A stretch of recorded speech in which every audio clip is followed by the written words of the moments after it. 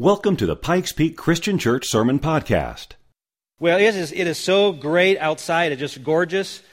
Days like this, you walk outside, you take a fresh breath of air. It's cool. Birds are chirping. The sky's blue. Sun's shining. Can it get any better than this in Colorado? That's one of the reasons why my wife and I, when we came to interview at this church in Colorado, we came during the month of June, and it was like this. We says, oh, how can we not want to come to a place like this? You know, those kind of days bring us a lot of pleasure. And pleasure is something that we all like, but I wonder if you've ever considered the fact that God experiences pleasure. That this infinite God, who's the same yesterday, today, and forever, can actually have something that, in a sense, would put a smile on his face, that would make him go, yeah, that's awesome. That would make God actually feel maybe a little bit different. And the Bible says that God does experience pleasure. And we're commanded in the book of Ephesians, chapter 5, verse 10, find out what pleases the Lord. And when we're told, find out what pleases the Lord, we do that with each other. We ask, Dad, what would you like for Father's Day? Honey, what would you like to do for your anniversary? Or what do you guys want to eat for dinner? I mean, we ask people all the time, what would please you? The other night when we were babysitting our future grandson, I told my wife, I said, how about I run down to Culver's and get you a hot fudge raspberry sundae, which I know she likes. And she says, oh, that'd be awesome. See, we know what pleases each other, but when we think about pleasing God, it often creates some anxiety in some of us. Just this whole idea of pleasing God, because some of us have had negative experiences with authority figures in our lives. It could be a boss, could be a coach, but most of the time it's a parent who we feel like we've never been able to quite please, never been able to satisfy. It's almost as if we work and work and work, and if they're not happy, they withhold attention from us, withhold affection from us. And so we lose the incentive to even want to try because we realize we're so disappointing. We make them so unhappy that we don't even want to put the effort into trying to please them because it feels hopeless. And if it's hopeless pleasing a parent or a boss, think what it's like pleasing God. If God's always unhappy with us, unless we measure up and perform well, who wants to live under that pressure all the time? It's too much. And so we shy away from this idea of trying to please God. Yet you need to know that your relationship with God is not based on performance.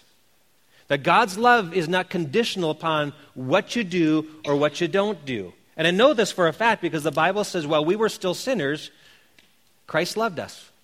That God demonstrated his love for us while we were still sinners. And so it's not based on being good or bad. It means there's nothing you can do that's so horrible that God would love you any less than he already does. And there's nothing you can do so wonderful that God would give you more love. It doesn't work that way. God's love is unconditional. However, love is different than pleasure.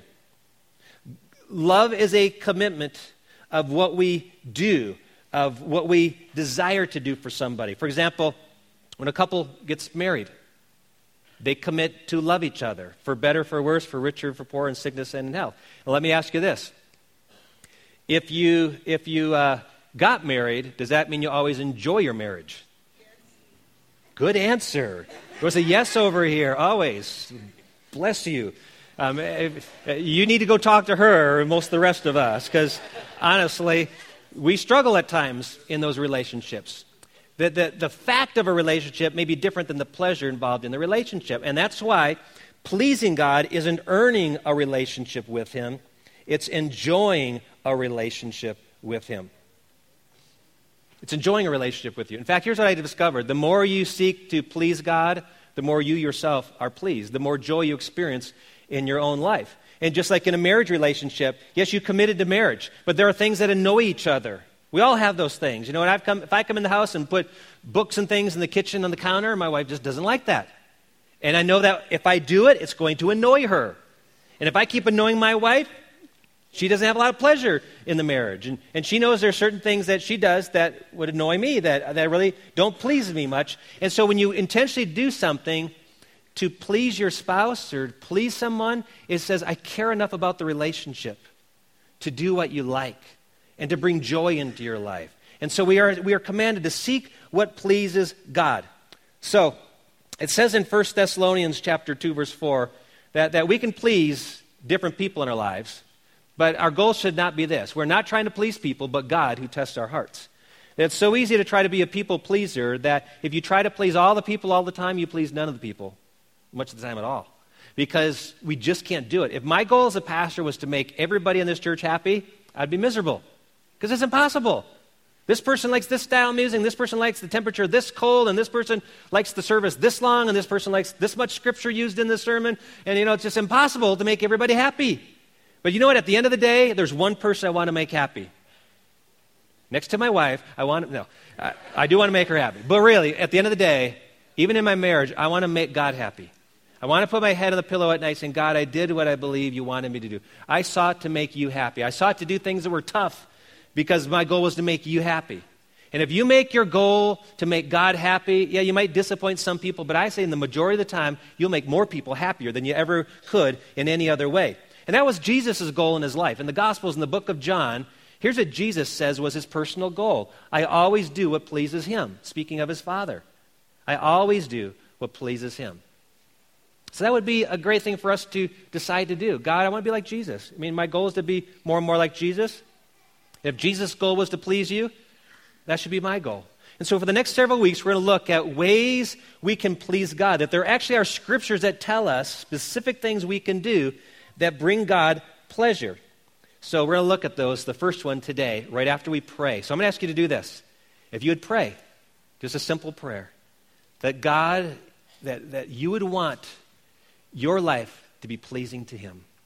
That, Father, we offer you our hearts, we offer you our minds, we offer you our time, our attention, our resources, all that we have. May you use it for yourself to bring you great pleasure, Father, because we know that when we make you happy, that we are ultimately happiest ourselves. In Jesus' name we pray, amen. So here's where we're going today. Here's the focus of today. God is pleased when we walk with him. God is pleased when we walk with him. Now, walking with God is just a synonym for words like live and trust. It's how we express our Christian life. They're all kind of synonymous. In fact, sometimes a Bible verse may say, this is how you should live, and other times it'll say, this is how you should walk. Meaning it's the same thing. Our walk is our spiritual life, our relationship with God. And if there's a chapter in the Bible that explains people's relationship with God, I think Hebrews 11 is the best. Now, we're not going to read the whole chapter, but I want to read the first 6 verses of Hebrews 11 because he points out an individual that's going to be the key part of our focus today. It says, now faith is confidence in what we hope for and assurance about what we do not see. This is what the ancients were commended for. By faith we understand that the universe was formed at God's command so that what is seen was not made out of what was visible. By faith Abel brought God a better offering than Cain did. By faith he was commended as righteous when God spoke well of his offerings. And by faith Abel still speaks even though he is dead. By faith, Enoch was taken from this life so that he did not experience death. Oh, isn't that amazing? He could not be found because God had taken him away. For before he was taken, he was commended as one who pleased God. And without faith, it is impossible to please God because anyone who comes to him must believe that he exists and that he rewards those who earnestly seek him. So he brings up, the author of Hebrews brings up this character named Enoch. There's not a whole lot that the Bible says about him, but this passage says that Enoch was taken from this earth. He didn't experience death. And the reason is because he was commended as someone who pleased God. That's awesome. Enoch pleased God. But how? What did Enoch do? What was different about his life? Well, you have to go back to the book of Genesis. So we're going to go backwards. Book of Genesis, chapter 5. Little paragraph about Enoch. Here it is, starting with verse 21. When Enoch had lived 65 years, he became the father of Methuselah. Now, some of you have heard that name before. Someone's as old as Methuselah. Methuselah lived 696 years, the oldest human that's ever lived. But it says this about Enoch. After he became the father of Methuselah, Enoch walked faithfully with God 300 years and had other sons and daughters. Altogether, Enoch lived a total of 365 years. Enoch walked faithfully with God and then was no more because God took him away. What was so special about Enoch? Twice it's mentioned here. He walked faithfully with God. It says for 300 years he walked faithfully with God, and then God just extracted him from this earth and took him to heaven. Now it says that when he was 65 years old, he gave birth to Methuselah, and then he lived to be 365 years. He walked with God 300 years. So if you do the math, what you realize is the author's making a point that Enoch began walking with God at the time of his son's birth. And then he walked the rest of his life, and then God took him to heaven. I have found in my life and a lot of people's lives, and I don't know if this is true of Enoch or not, but when you have kids, oftentimes you have a spiritual awakening. For one, you get to experience something that's almost godlike. God used us to create another life. And all of a sudden you realize that as I become a father to this child, God is a father to me. And how I want to have a relationship with this little person, how I want this little one to trust me, is how God wants me to trust him. And all of a sudden there's this awakening of a fresh understanding of how I am to relate to God. I am a child of God. I have a child. I can understand how a child relates to his father. That's how I relate to my heavenly Father. But maybe also just the overwhelming responsibility. God, I don't know how to do this. I don't know how to raise a kid. I've never seen it really done well before, and I've never experienced it personally before, so I may mess up, and I don't want to ruin this life. How do I do it right? And oftentimes as parents, we realize with the enormity of raising kids that we can't do it by ourselves. It's exhausting, and there's a lot of pressure involved, high stakes, and so we cry out to God. It increases your prayer life. You seek God more. So I don't know if it was those things, but somehow at the birth of Methuselah, Enoch walked with God, and he walked with him the rest of his life, and God took him to heaven. So Enoch had a faith, and all the people in the book of Hebrews have a certain kind of faith, and it says in Hebrews chapter 11, that passage that we first read, the very beginning, faith is confidence in what we hope for and assurance about what we do not see. This is what the ancients were commended for. You need to know that at the very core of a relationship with God, the very foundation of a walk with God is this, that our faith is based on understanding, not sight. It is based on what we believe and what we know and have held on to, but not what we've seen. Because think about it. When Enoch came along, there were no actual witnesses to the creation story. Nobody says, man, you should have seen what it was like when the lightning bolts hit and all these things, the mountains came up out of it. Nobody saw it. Nobody took pictures of it. The only record they had was somehow God had communicated maybe to Adam and Eve, and they passed generation to generation how this planet came to be. And so along comes Enoch, and he says, I can take that. I can agree with that. I can believe that. And if there's a God who made it, I want to know this God. So he believed it. Now, I know not everybody believes it because we want evidence. We want to know how it happened. And so we come up with scientific explanations that there was this massive goo and there were sparks and enzymes that came together and life was formed and this life mutated and developed and pretty soon we have animals and then plants and all these living beings all came out of nothing and all grew and developed and mutated and got better and better until we have you guys.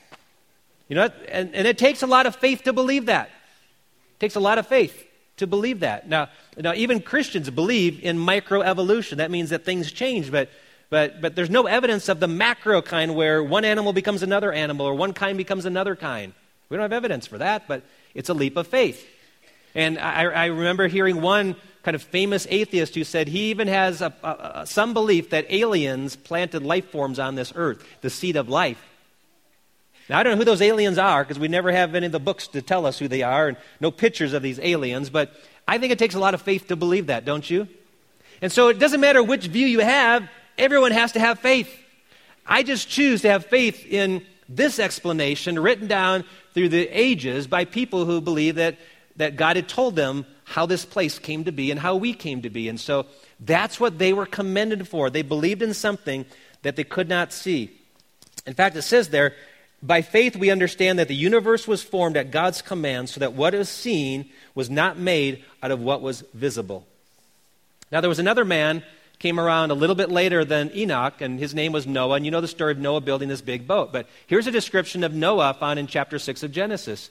Noah was a righteous man, blameless among the people of his time, and guess what he did? He walked faithfully with God. So here's two individuals out of a mass of humanity, most of which have become real rebellious, real sinful. You know, these individuals are some rare individuals who are going against the tide of culture and walking with God.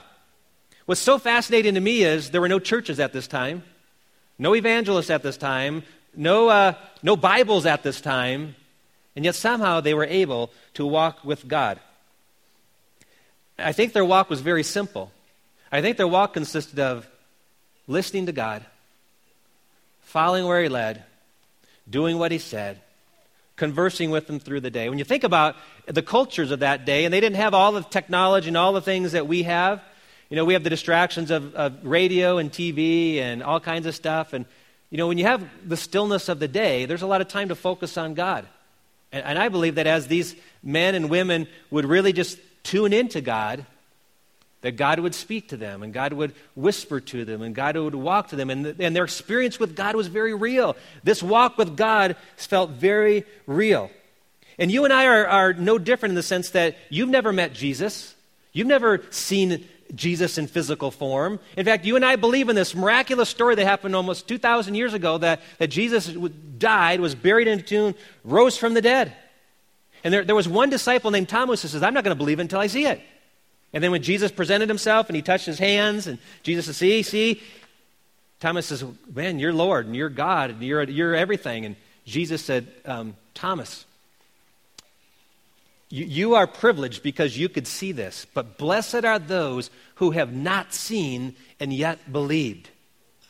Blessed, happy, pleasured are those who have not seen and yet believe. And that describes you and me. We've not seen Jesus, and yet we have this person we believe in and we claim to walk with, and people think we're really strange. Like, you walk with an invisible God? Yeah, I do.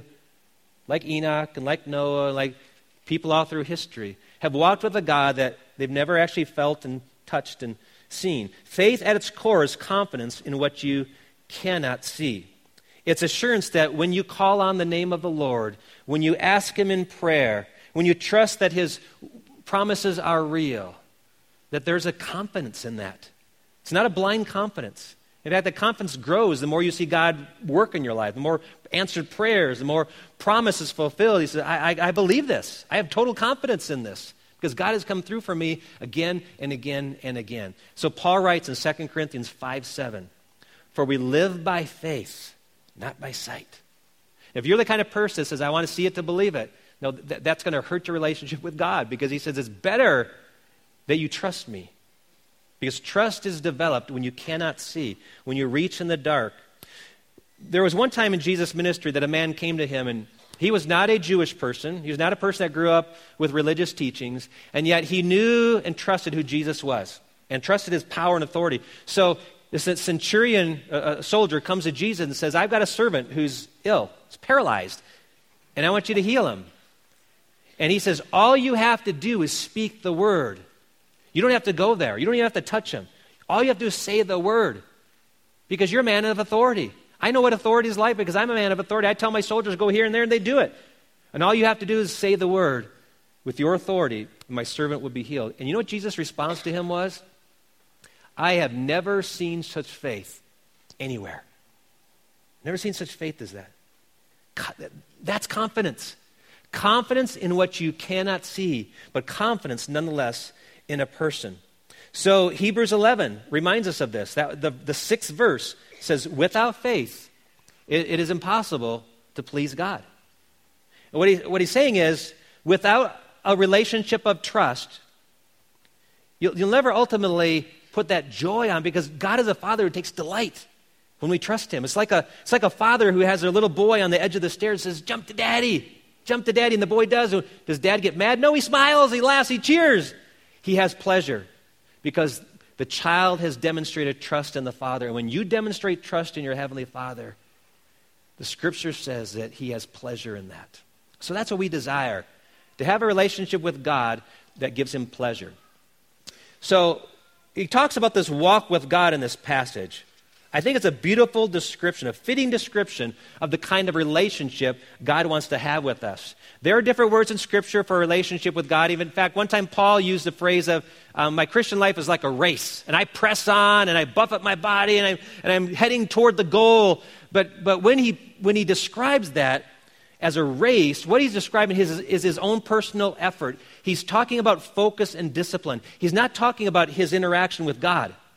It's really talking about his interaction with himself.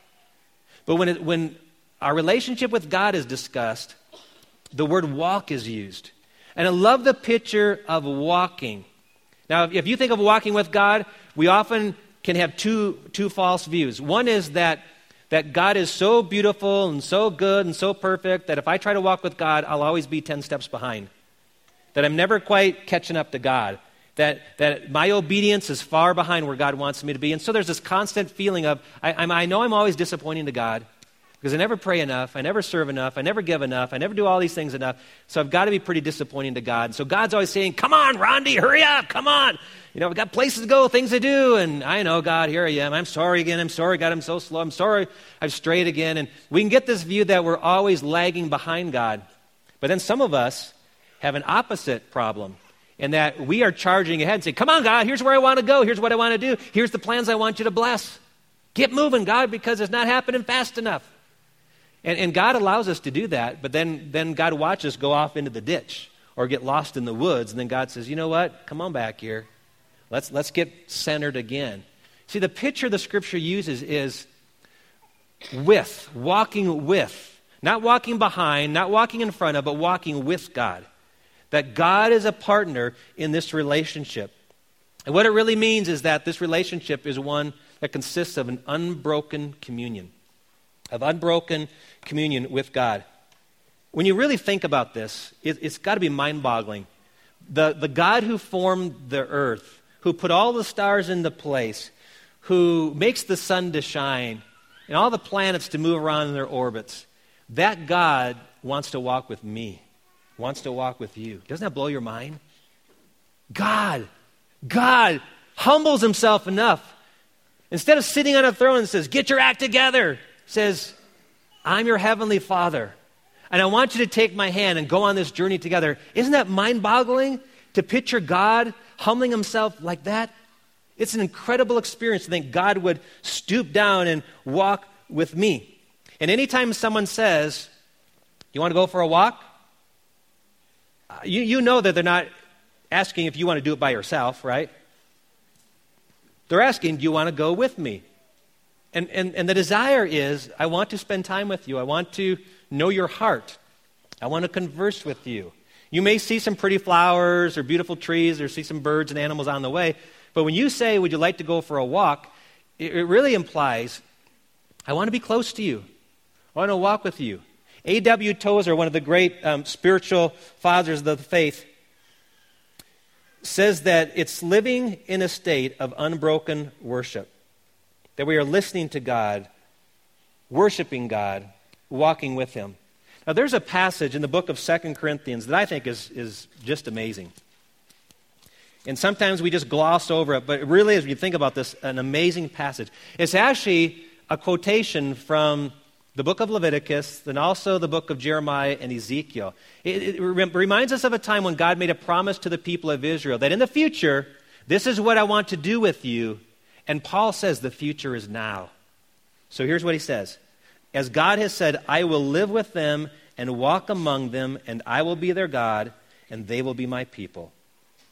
Now, we're okay with the second part. I will be their God, and they will be my people. But listen to the first part. I will live with them and walk among them.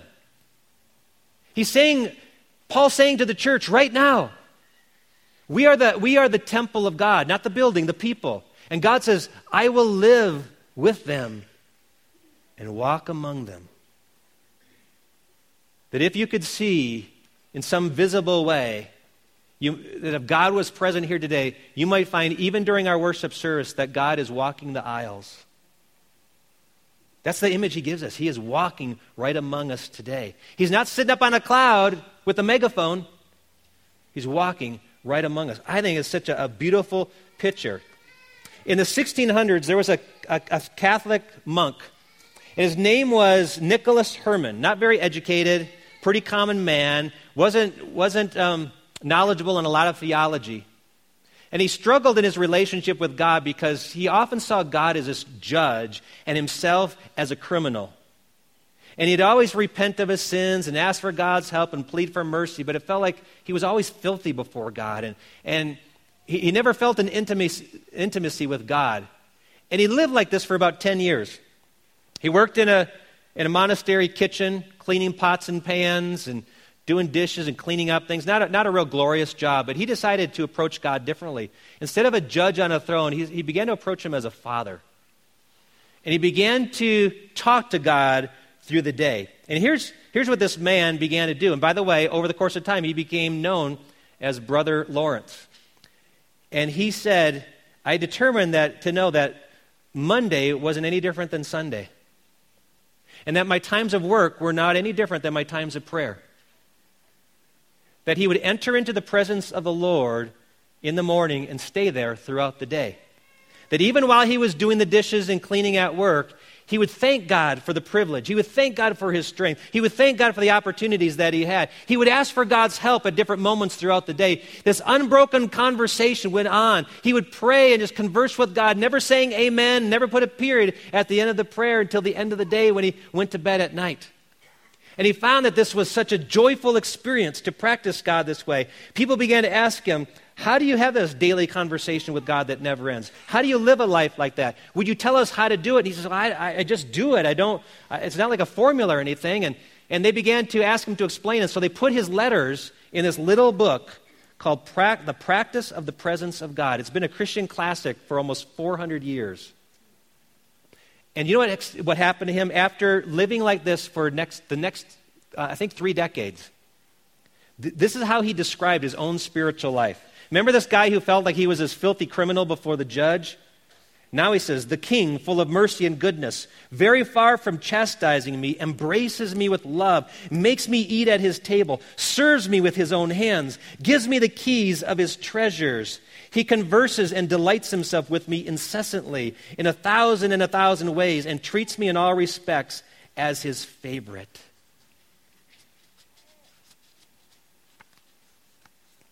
Wow.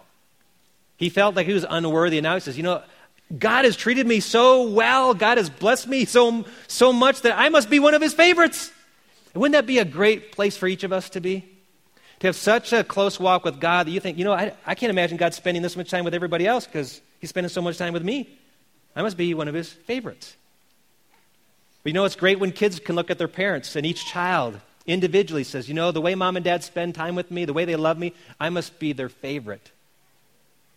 But you know what? Parents that act like that probably have every child saying the same thing. And that's how God treats us. He wants us to have this unbroken communion with him, practicing the presence of God. Instead of getting this 5-hour energy boost on a Sunday morning, or Bible study, or small group, or my morning quiet time, to say, that is just one different aspect of a nonstop relationship with the Lord. That's what a walk is, a walk. Now, walking with God does require that we follow his lead. Even when two people walk together, someone is giving direction. You come to a fork in the road, someone indicates, hey, let's go this way, or let's go that way. Someone makes some decisions, even though you're walking side by side. I'd have to disagree with the bumper sticker I saw the other day that said, dogs are people too. Because they're not. Dogs are dogs, people are people, and people aren't dogs. Dogs aren't people, and people aren't God, and God isn't people. And so we can walk our dog, but we're not the same, and we can walk with God, and we're not the same as God. We follow his lead. We are wise to hold the hand of our Heavenly Father and say, Father, which way, right or left right here? And ask his direction. The other night I had the privilege, as we have a future grandson. He's about 15 months old, and he's just walking now, but he came over to me the other night, and he grabbed my finger, and he didn't pull it. He just grabbed my finger, and he wanted me to stand up because he wanted to go for a walk. So here I am walking. He's holding my fingers for, stability. And we're walking around the house. We go into the kitchen, and we go out into the living room, and we went on to the deck, and then we got over by the stairs. Now, when we got to the stairs, I changed my grip. I instead of him holding my fingers, I took his wrist. And he began to thump, thump, thump, thump, all the way down the stairs, laughing as we went, feeling so carefree as he went down the stairs. And I thought, how much is our relationship with God like that?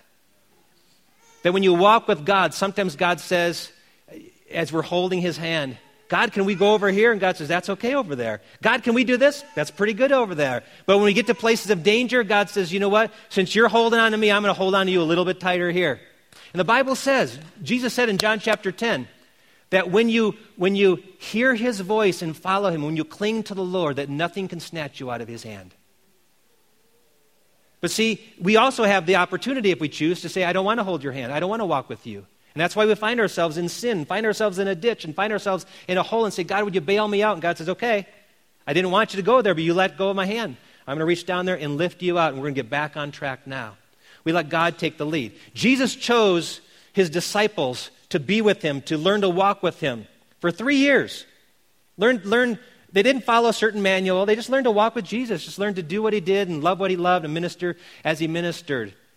And after 3 years, Jesus says, I've got to go.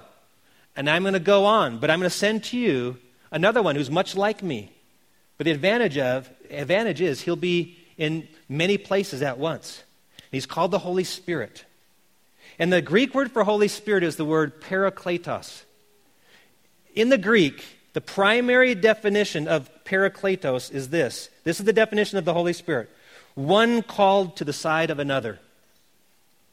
One called to the side of another. What Jesus was saying is, I am sending one who will be your partner, called to your side.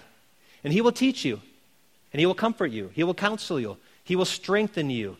He will give you wisdom. He will do all the things you need as he walks with you through this journey. And so the Holy Spirit is our guide. In fact, many of us have a relationship with God that's very profoundly influenced by the Holy Spirit's presence in our lives. That is God's presence right here to help us to learn to walk, to prompt us, to nudge us, to whisper to us. And if you want to read a lot about the Holy Spirit, read Galatians chapter 5, and it talks about the fruit of the Spirit and a lot of things the Holy Spirit does. In that 5th chapter of Galatians, Paul tells believers, so I say, walk by the Spirit, or some Bibles say live by the Spirit, and you will not gratify the desires of the flesh. And then a few verses later, down in verse 25, since we live by the Spirit, let us keep in step with the Spirit. So there's that picture, keep in step with the Spirit. We're walking with him, he's whispering to us, he's holding our hand, listen to him, walk with him. Follow his lead. He'll lead you into great areas of life. Well, there's one other area of this walk that I want to focus on, and that is what Micah says. It says that we should have humility in our walk with God. It necessitates humility. Micah 6:8. The prophet tells the nation of Israel, he has shown you, O mortal, what is good, and what does the Lord require of you? To act justly and to love mercy, and then to do this, to walk humbly with your God. What does that mean to walk humbly with your God? You know what I think it means? I think it means that your walk with God is something that's pretty private, pretty personal. And it's not really something to brag about. You know, I think you should love your spouse. You should love them wholeheartedly. You should share some things that you do, but ultimately your relationship is pretty intimate, pretty private. And I think our relationship with God oftentimes needs to be kept pretty private. You know, I had planned in this sermon to actually get to this point and say, you know what? I've been doing these things for the last several years, and they've helped me have a close walk with God. I was going to share how I have a morning time where I study the Bible, and I write things down, and how I have a prayer journal I write, and how I have a life journal, kind of a diary with God, and how that helps me to have a close relationship with God. But then it dawned on me that I'm trying to prescribe a relationship that works for me and may not work for everybody else. And that would be pretty arrogant of me to think that one size fits all. Because if you're in any relationship, you know that you relate to people differently. How you relate to mom is probably different than how you relate to dad. And how you relate to one kid is different than how you relate to someone else. And how I relate to God may be very different than how you relate to God. And sure, there are things like devotional books and morning prayer times and journaling and fasting and all these things that someone says, you know, you need all these things to have a great relationship with God, but sometimes we get overwhelmed. It's kind of like if you go to a marriage conference and they say, you know, at the end of every day, grab a cup of coffee or tea and sit down after the kids go to bed and have a conversation about your day with your spouse and then have prayer together and that'll make a great marriage. You go, you know what? We don't do that. We must not have a good marriage. Do you know how you can tell you have a really good marriage? Do you know how you know if your marriage is going really well? Ask your spouse. Really. Isn't that the end of the day? Isn't that just the bottom line is, because you can do all these practices and still have a miserable marriage, but at the end of the day, you can say, honey, do we have a good marriage? Yeah, we really do. I mean, we must be doing something right. We must be doing something that works for us. And it works for us, and that's the key. So I'm going to ask you, what works for you in your relationship with God? Because Jesus made this promise that whoever hungers and thirsts for righteousness will be filled. See, I think, and I was searching with Enoch thinking, oh, if we would only know what Enoch did in his walk with God, if we really knew the structure of his day, if we knew what tools and disciplines Enoch had, then we could know how to imitate and have a walk with God. And I think God deliberately chose not to give it to us. But I have to remember this. Before Our Daily Bread was written, before YouVersion ever came out, before there were ever church services, Enoch had a walk with God. And all these other things may assist your walk with God, but at the core, they're not what makes your walk with God. It's a hunger within that says, God, I need you. I need you every moment of every day in my life. And I thank you for all that you're doing. I need you for all that needs to be done. See, a relationship with God is not a disciplined event, but a daily experience. Because in a little while, we're all going to leave this building. And some of you might feel like, that was a good church service. I can't wait till next week. Because that's when I get to really get close to God, and I would be so disappointed if that was your response. And some of you may feel, I can't wait till morning, because in the morning I have this half hour of time of prayer and study with God, and then I go off to work, and I look forward to the next morning when I can be with God. But what if you approached it this way? That every moment was a moment with God. Whether you're at work, whether you're at home, whether you're in a church building, whether you're out in nature, whether you're with a crowd of people or by yourself. What if you, like Brother Lawrence, had this unbroken fellowship with God? What if that described your walk with Him? So for some of you, that's like a totally foreign concept. You become so tied into the rituals and the practices and think that's what constitutes a relationship, but it isn't. It's a hunger of the heart to know and love God, hear His voice, and do what He says. And for many of us, it just begins with a step. See, a walk is always forward moving. It's not a leap, it's just a step. And for some of you, that's all you need today is the next step. And so we're going to have a time of prayer. I'm going to ask if our prayer partners would come up front here, if you all would stand, and we're going to sing. And we're going to invite you to come up. And if it's the initial place of your walk with the Lord where you say, God, I need you. I've missed it. I've tried to be real religious, and I've tried to do these religious things, but I know I'm not in my heart connected to you. I want to be connected. I want to know you. I want to walk with you. I want to know that I'm delighting you. If that's where you are today, we invite you to come up. And maybe you found yourself straying today. Maybe you found yourself lost in a place where you need to come back to God and see Him for who He is, a Heavenly Father who loves you infinitely, who loves you no matter what you've done or what you will do, but who wants to take delight in you as you trust Him. So if we can pray over you as we surrender ourselves individually to Jesus, come up here. We'd love to pray over you. Whatever God is calling you to do, let's come and pray.